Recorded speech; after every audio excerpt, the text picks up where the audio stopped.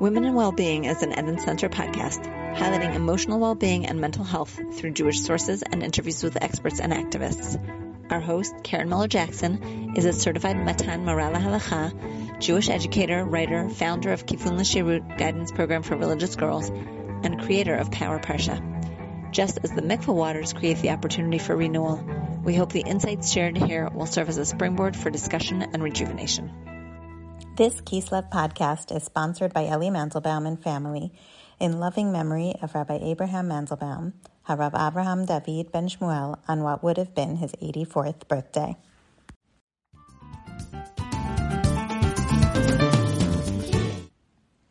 Hello everyone, and welcome back to this month's Eden Center Women in Wellbeing podcast. Rosh Chodesh Kislev is here, which means Hanukkah is coming, and once again I am thinking about the themes of light and darkness. Light and dark are quite a contrast, similar to black and white. The holiday of Hanukkah is also black and white in many ways. The evil Greeks tried to quash Jewish life. The victory and miracles of the Jews marked by the Hanukkah candles.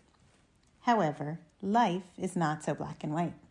Sometimes people, leaders, rabbis who are meant to be models of Torah and lead their lives based on ethical behavior actually have weaknesses, faults, and unfortunately can cause pain and suffering to others.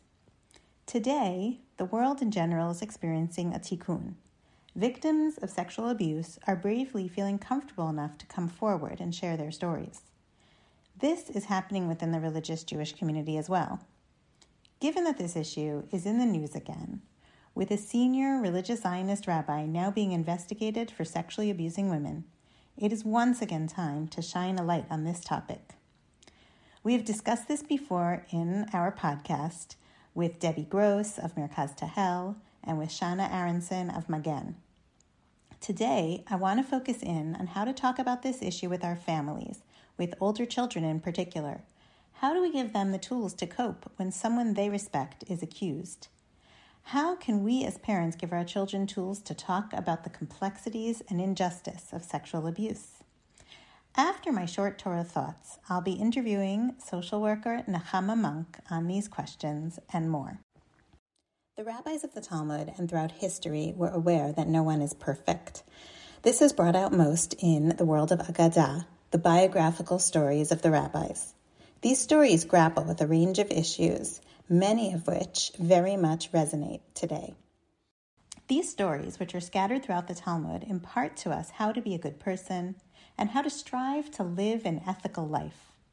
Can any of these stories help us navigate the question of how to view and deal with rabbis who are accused of sexual abuse? Nothing is an exact parallel, but perhaps we can learn something from the story of Elisha ben Abuya. This Talmudic rabbi is a contemporary of Rabbi Akiva.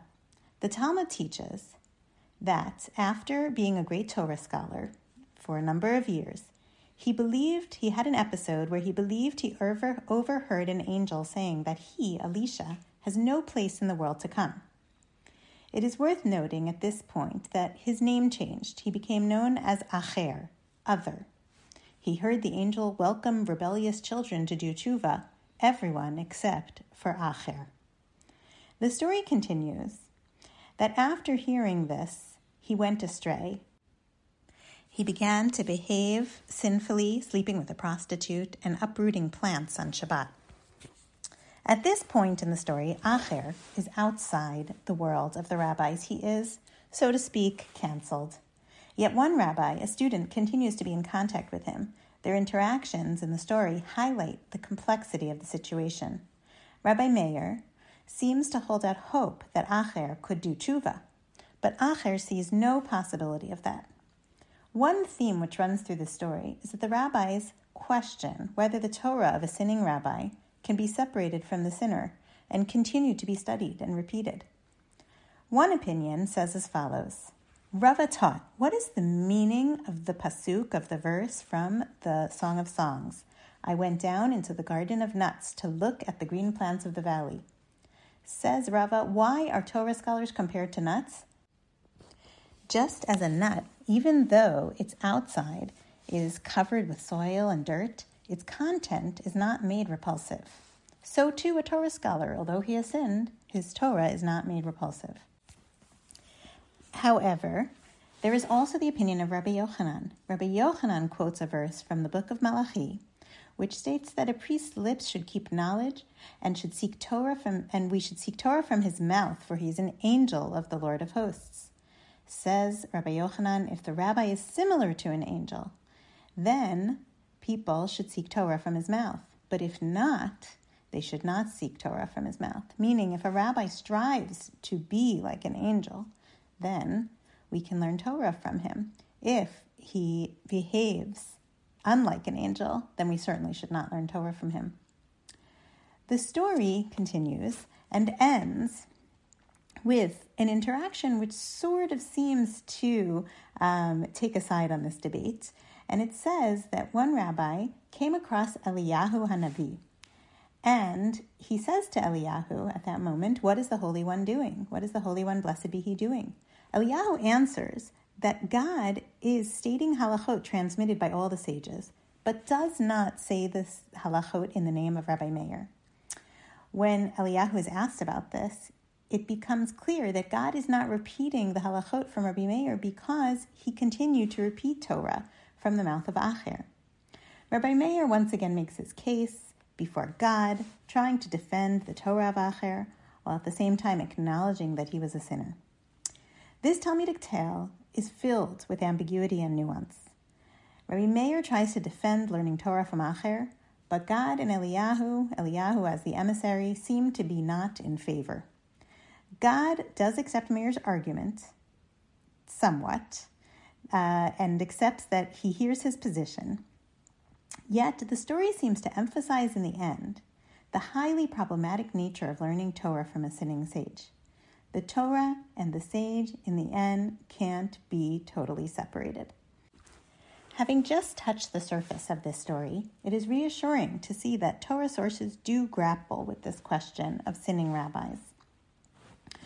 Rabbi Yochanan preaches that Torah can't be learned from sinners, while Rabbi Meir believes there is hope for his teacher Acher to repent, and at the same time acknowledges his sinning ways, and we see that complete denial is not an option.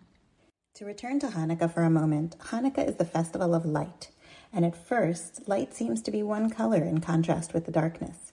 However, when looked at more closely, the fire is made up of more than one color, and the light is more complicated. Hanukkah is about bringing light into our life and light into the world, by raising issues that bring an array of complex emotions and color into our lives.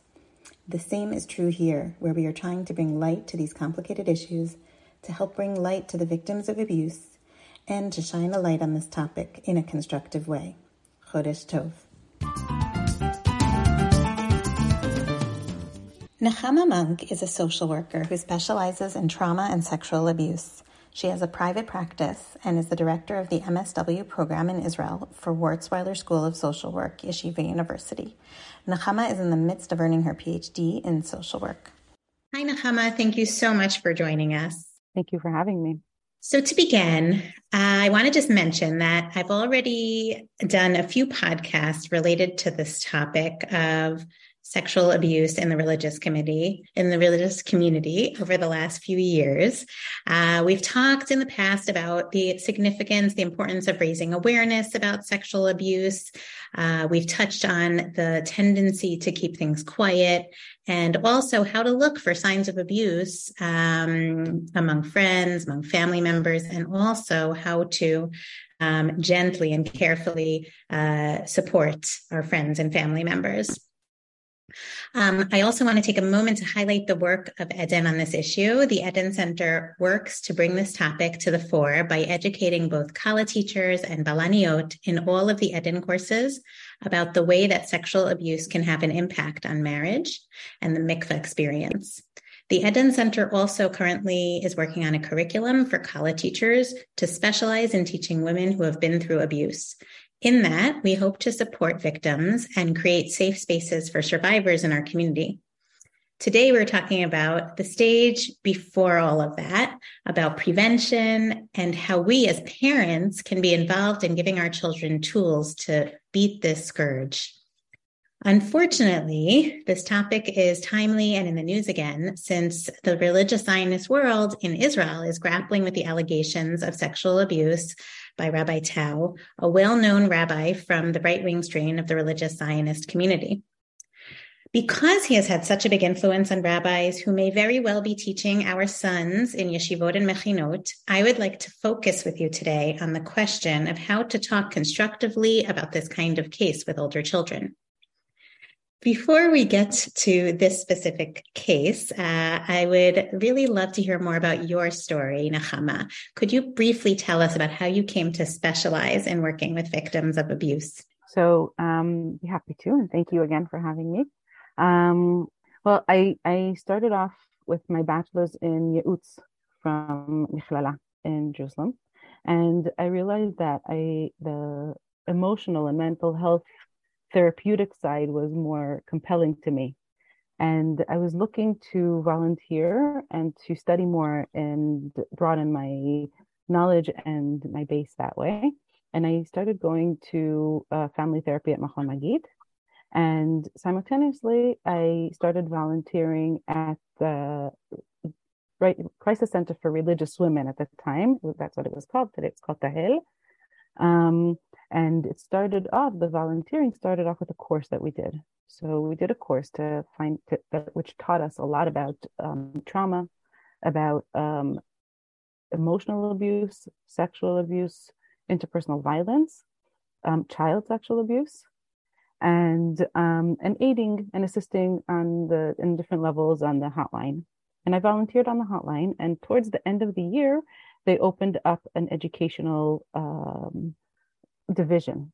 Mm-hmm. And they asked me if I'd join the educational division, which I was happy to. And we started giving different courses and workshops to really all spectrums of the community, whether it was children in preschool, whether it was in elementary school, whether it was in high school, whether it was for Shirut Leumi girls, whether it was for social workers, for medical students, for balaniot, which is something that we did. And the main aspect of our work was in trauma, in sexual abuse of children, and domestic abuse. So those were the areas that we kind of specialized in. And as I progressed both professionally and in my work, I had a few additional responsibilities at the Rape Crisis Center. I was the coordinator for the volunteers. I was the coordinator for the aiding in the hotline. At some point, I started also taking a meeting with victims and escorting them in the judicial process and the criminal process. And I worked there for over 10 years. Wow. And while I was working there, I really kind of got a specialty in crisis intervention because at the end of every lecture that we gave, 1, 2, 4 people would kind of trickle up and say, this happened to my sister, this happened to me, this happened to my neighbor, and asking for assistance and for aid. And I really wanted to be able to also do some more depth and therapeutic work. And that's when I went and I got my master's. And after I got my master's, part of my work was to work with this clientele.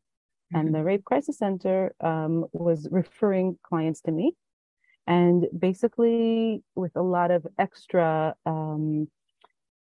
courses that I've taken in complex PTSD, in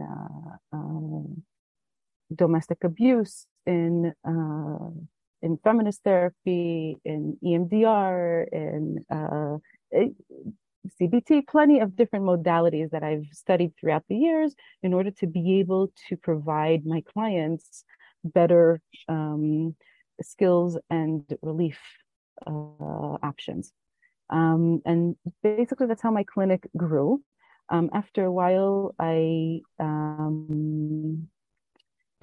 moved from the Rape Crisis Center to managing a domestic violence treatment center in Maseret. I did that for 7 years. And then I went on to my doctorate, which also is in regards to sexual abuse. And I'm doing my doctorate through Wurzweiler, and they asked me to be the director of the program in Israel. So that's part of what I'm doing at the moment as well. Wow. So that's my professional journey. Incredibly impressive. Since you've been working in this field for a long time with all of this experience, tell us what the process is like when someone comes public with a claim of abuse. What is it like? How does someone decide it's time to share? We're seeing often the situation where women are coming forward much later, and in particular over the last few years. I want to add to that a second question, if you can keep it in mind. When someone comes forward with a claim, how are we meant to know? How do we know? This is the thing that I hear a lot from people. How do we know if it's true? Okay, so there are a few aspects to this.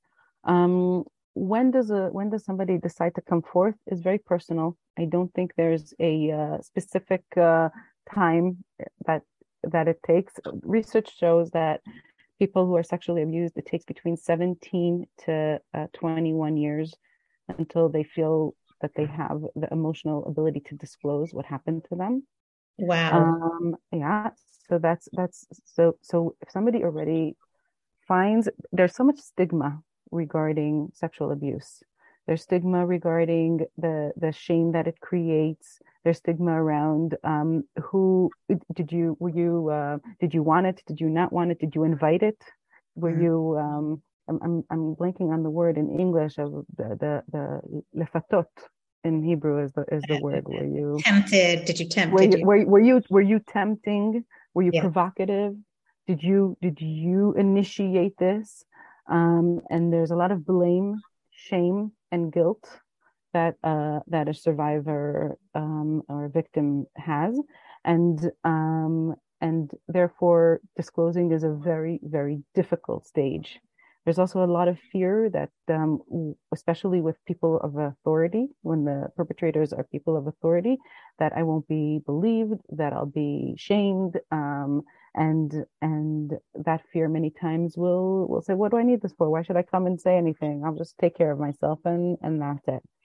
So if somebody does decide to disclose, the emotional price that it takes is so severe that I think in very, very rare cases of very strong mental disabilities, that would be not, it would be something that I wouldn't believe. Another aspect of that is that if one person comes and accuses a perpetrator or whoever it is that they were sexually abused, then there is really place to raise questions, especially if their story doesn't seem believable. Mm-hmm. But usually when there's more than one victim, that's already a sign that says, to me as a professional, that's already a sign that says, I would go with the victim on this one, with the victims, because usually somebody that is a perpetrator doesn't stop with one, and that's a big giveaway. If there's more than one accusation, then that's a big giveaway as far as I'm concerned. Right. As I mentioned in the introduction, the religious Zionist world in Israel is grappling with allegations against Rabbi Tau. There has been a process of, this has been going on for a few months, of checking the validity of the claims we now know of 2 women who have come forward against Rabbi Tau. Various rabbis and rabbaniyot have met with the victims and apparently also a few other anonymous women who claim to have been abused. And it's now been a few months since the first woman spoke out, and very bravely is standing in Jerusalem regularly to raise awareness and speak out against this injustice. It seems that now with the involvement of all this leadership, these claims are being viewed as well-founded and clearly need to be investigated. Mm-hmm. What are your thoughts on this process? You mentioned already waiting for other voices to emerge. We see also very strong reactions now against these people speaking out, leaders who are coming to defend the alleged perpetrator and denying. How should we, as the community, the lay people, and also leaders within the community, at this stage in the process, what should be our role? I think our role is to, on the one hand, understand that I think that's what I love about Judaism, is that our leaders are human. In the Torah, all the stories that we have, they also portray the heroes as human and as making mistakes and as people that can make discretions and be at fault, and I think we're the ones that brought into the world the essence of tshuva, and we're the ones who brought into the world the whole essence of slicha and forgiveness. And I definitely think that that in that sense we just have to remember that the leaders of our community are human, and humans make mistakes, and therefore I would look in that view both at supporting the victims and not necessarily throwing out the baby with the water when it comes to our leaders and to how we look at Judaism or halacha or rabbanim or and we're like there's very little black and white. There's a lot of colors, and understanding that and seeing the world that way. I think also as a therapist that deals with such harsh stories of people, it allows me to see things in perspective and with hope, mm-hmm. and not necessarily with despair. Wow. It takes a lot of courage for these women to speak up, and they need to be supported. And I think the big issue is whether somebody takes responsibility or not.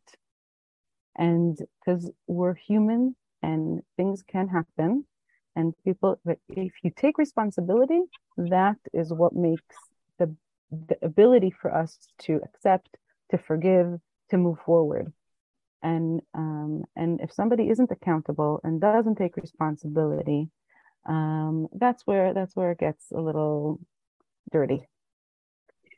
Well, that's quite a good segue into my next question. You mentioned, characters and our heroes in Tanakh, in Torah, and I can also add to that as someone who's taught Agadot of Chazal. We do have stories presented to us about the humanity, the failings, the mistakes, and sometimes in Torah, big mistakes. And we see two reactions to these sorts of things. There are people who teach the Torah and say, okay, like you just said, these are human beings, they have faults. We're meant to learn something from this. It's here to learn something. We also have people who deny, who view it as something else. It's not really, it was written in this way for our sakes. This is not really the story.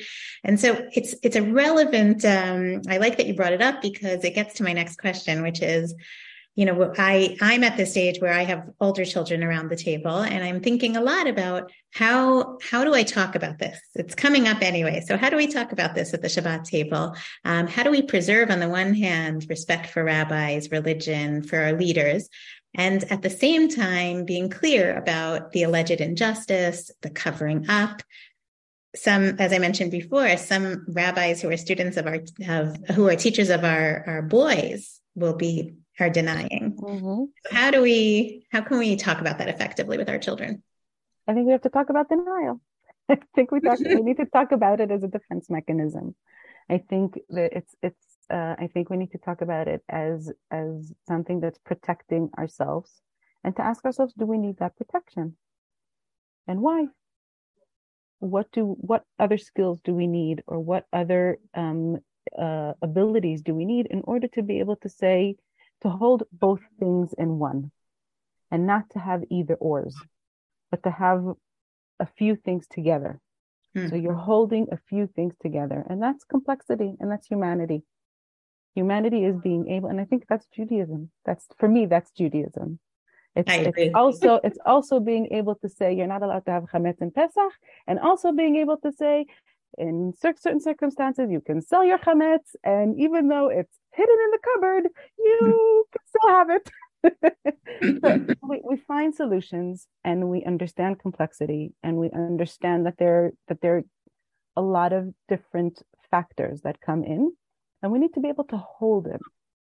And when we deny, it's because we're not able to hold the complexity, and to understand that, and to say, okay, what do we need in order for us to be able to hold it? What is that need behind the denial that is not allowing us to look and to say, yes, it's hard. Yes, it's heartbreaking. Yes, it's creating mashber emunah. I need your help with the translation here. Crisis of faith. Yeah, yes, because I wanted to have this pure faith and this beautiful kind of utopic view, and you just ruined it for me. Yes. And it's understanding that apart from Hashem, there is no perfect. And yes, and accepting it be'ahava, accepting it in a way of saying, yeah, that's what makes us able to strive. That's makes us able to reach higher planes of ruchaniyut. That's what helps us to become better people. The ability to accept, to acknowledge that something's wrong, and to change. And people that have the need to deny have a harder time holding that complexity and moving forward to changing and to becoming better. So I think if we're able to kind of not be scared by the denial, but to look at it with compassion and to understand the denial and to ask what's behind it, it opens, it enables us to kind of discuss it more. Do you have any practical tips for how to start this conversation with, we're talking about obviously high school and older children. How would you? I think that the question is, I would start, what is the need? What is the need of the discussion?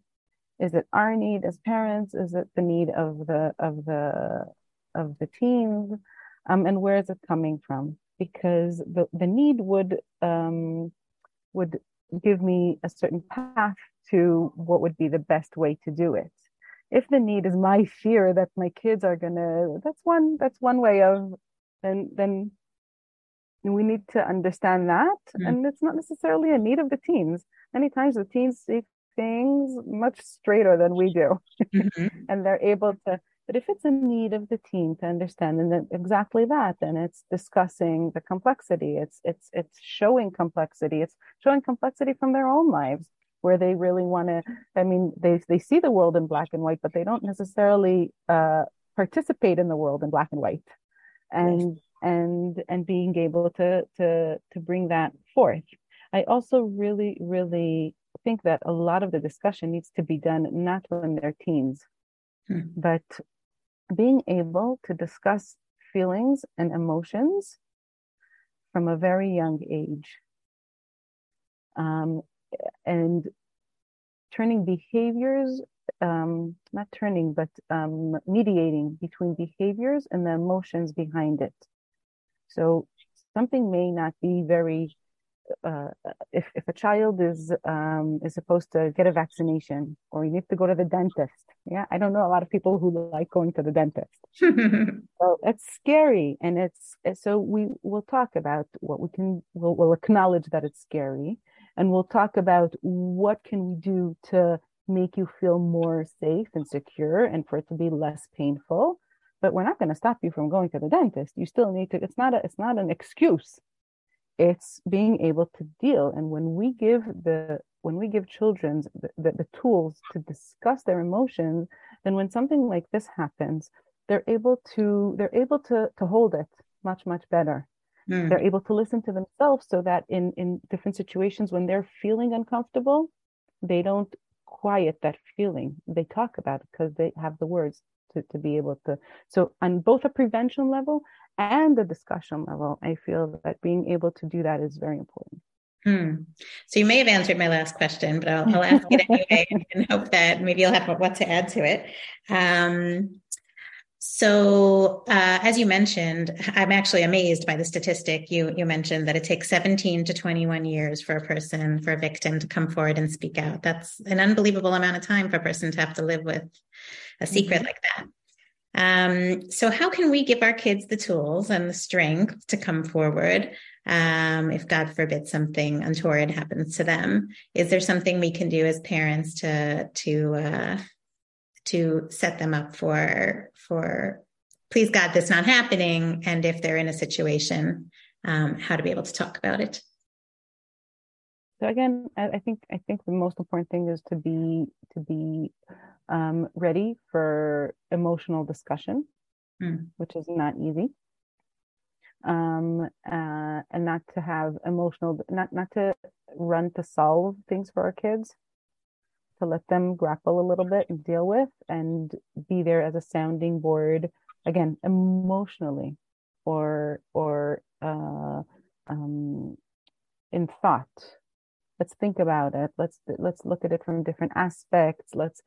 Many times as parents, we're so caught up with the practical, but you need to get to school, you need to do this, you need to do that, you need to do that we don't stop to think about the skills that it requires and the emotions that come up with it. And the more we can trust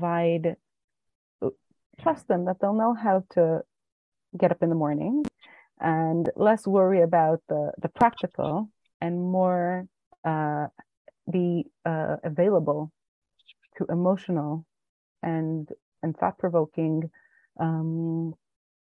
discussions, I think that's the way to go, so that the communication is open. And therefore, if something does happen, you are being used as a sounding board, and you are there's a dialogue so that you can be part of it, and you can be in and influencing what is going on in your child's mind. But that also they have the tools to be able to express themselves, because it's a language that's already acquired. That's incredible advice. This has been really helpful, and I hope discussions like these and the amazing work you are doing and the wonderful work of the Eden Center only brings about tikkun and a better world where people should not be suffering. So thank you so much. To be a Chodesh Tov. Amen. This podcast is hosted by the Eden Center, whose goal is to reinvigorate the ancient female ritual of mikveh as a sacred space for women, and use it as the natural platform it is to connect to Jewish women's health, well-being, and healthy relationships, enhancing Jewish women and family life. We invite you to visit our website, www.theedencenter.com, to learn more about our work in making mikveh relevant, welcoming, and meaningful. This episode is a product of the Eden Center. If you enjoyed today's podcast, please consider sponsoring a podcast in dollars or shekels at bit.ly/EDENPOD. Additionally, give us a 5-star rating, share this podcast on social media, and encourage others to subscribe.